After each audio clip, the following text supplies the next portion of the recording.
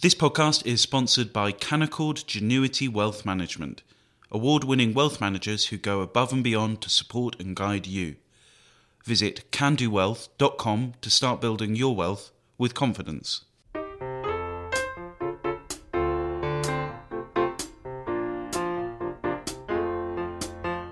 Hello and welcome to Coffee House Shots, the Spectator's daily politics podcast.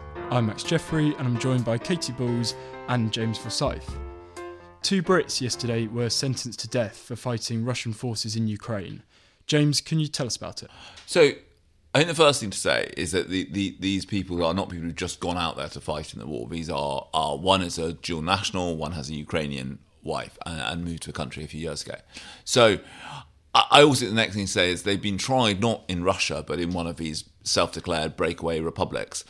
And clearly this does not conform with international law or the like.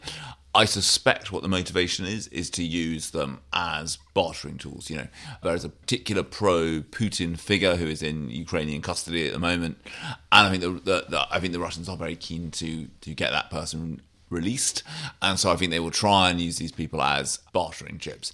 I think the one thing that is essential is that their detention should not change UK policy.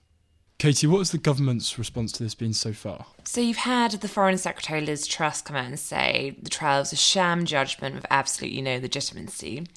And I think what's interesting here is we haven't seen so much of this playing out publicly, because I think the stance the UK government has taken, which is more public attention, could actually be problematic in the sense that if Russia have intentions, which they appear to do, to use this as, bartering technique to try and pressurise, it could just encourage them to do so further.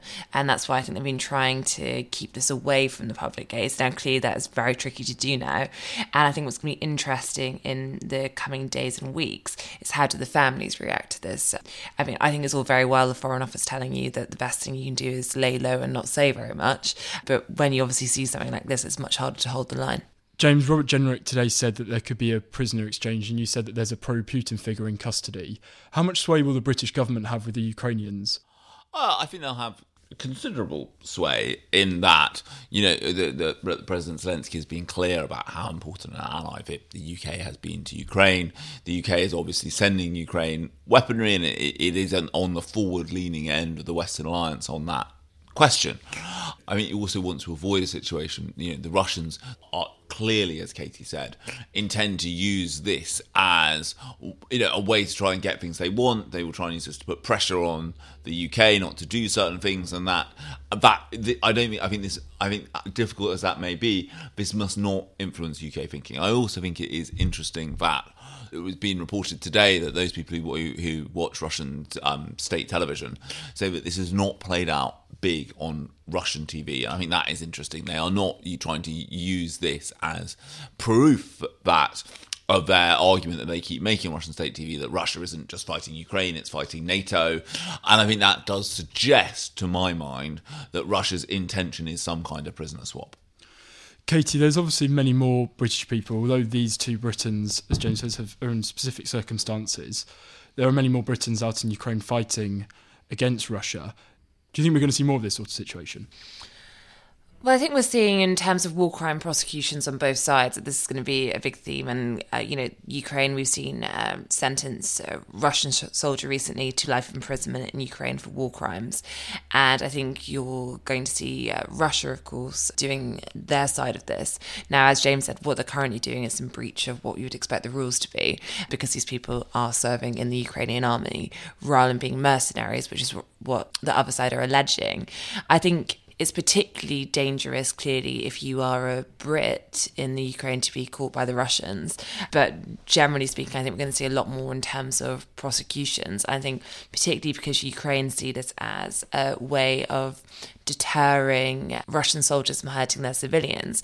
They want to have high-profile prosecutions of Russians in Ukraine.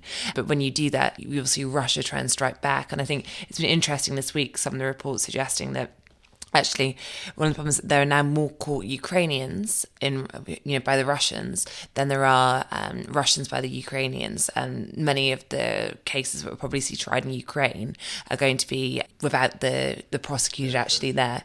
Katie, back to Westminster. Lord Frost today said that Boris Johnson has until autumn to save his job. This was in a piece for The Telegraph. Can you tell us what he wrote? Yes, I mean, I don't think in many ways the main thrust of David Frost's argument is that new. I mean, he's ultimately calling for a more conservative government, something he's been calling for since he quit his role in Boris Johnson's cabinet. And in this, he's talking about lower taxes and also, things like drilling, fracking and so forth. I think in terms of the context of there being a confidence vote on Monday, I think it just shows you that it definitely feels as though things have calmed down as the week has gone on. But I think it would be a mistake to see that as everyone accepting the result of that vote and thinking, well, he's safe now, we're all going to get behind Boris Johnson. I think instead lots of people are just biding their time. So in the one hand, you obviously have the by-elections in a few weeks' time. That could be a trigger, though I'd be surprised if there was enough support to try and change the rules because of two by-elections that in a way people are priced in the Tories are probably going to lose, and no matter how shocking that would be if you look at one of the size of the majorities. But I think there is a sense that where Boris Johnson could come to a lot of pressure again is in the autumn.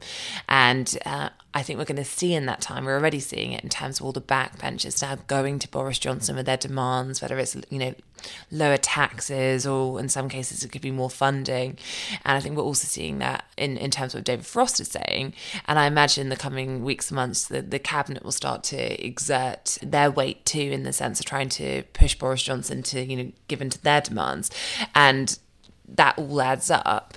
And I think that, we will see, I think, the autumn, not just because of the Privileges Committee, but partly because I think that is the point where lots of tricky problems come up again, as a point where if Boris Johnson hasn't turned the tide, he'll come to more pressure. Of course, the issue, as we have said in this podcast many times, is lots of people want different things. And can he really, bring over the left of the party by winning over the right? I think that those on the right of the party think that he should just try and pick one side, and that is actually how you shore up your position rather than trying to please everyone. James, what did you make of Lord Frost's piece? I think Lord Frost now occupies for Boris Johnson the place that Boris Johnson used to occupy for David Cameron, which is, remember in the Cameron years, Boris Johnson, that Monday morning column in the Telegraph, which is the newspaper of choice for many Conservative Association chairmen. This was in just whenever David Cameron was in trouble, up would pop in the coalition years, up would pop Boris Johnson with a piece about why doesn't the government do this or do that, and this is what David Frost now doing to Boris Johnson. I think it is also particularly interesting, given that David Frost, something I think he first said to Katie Balls, is now showing more and more leg on the question of his willingness to, or eagerness even, to leave the House of Lords and stand for election to the House of Commons. I think I once said on this podcast when discussing something that, that David Frost has now gone to the House of Lords and so must not, you couldn't consider him a candidate for the Tory leadership.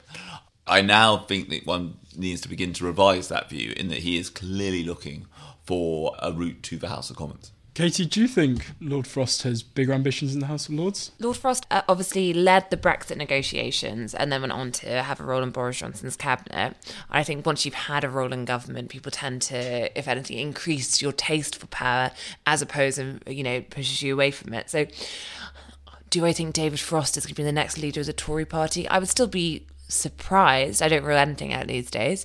But do I think that Lord Frost would like to probably have a role in shaping the next government? I think that's very, very likely. You're already seeing that from the sidelines. And therefore, you don't know if that's going to be through MP or if someone was to go back into Downing Street. When MPs on the right of the party talk about a Downing Street shake-up, which would now be the fourth, which might say something more about the incumbent than those around him. I think that, they would say, well, perhaps you would get someone like Lord Frost back in to be Chief of Staff. That's been floated previously. So I think there's lots of ways for that person to have influence. I think probably going for the actual leadership, while there are some people who think that you can read all the columns like that, might be a bit of a stretch, but you never know. Thank you, Katie. Thank you, James. And thank you for listening. Thank you for listening to this episode of Coffee House Shots. If you enjoyed it, please leave us a rating and review. And to keep up to date with the world of Westminster, sign up for unrivaled insight and analysis with Isabel Hardman's Evening Blend newsletter, delivered to your inbox every weekday evening. Sign up at www.spectator.co.uk/evening-blend.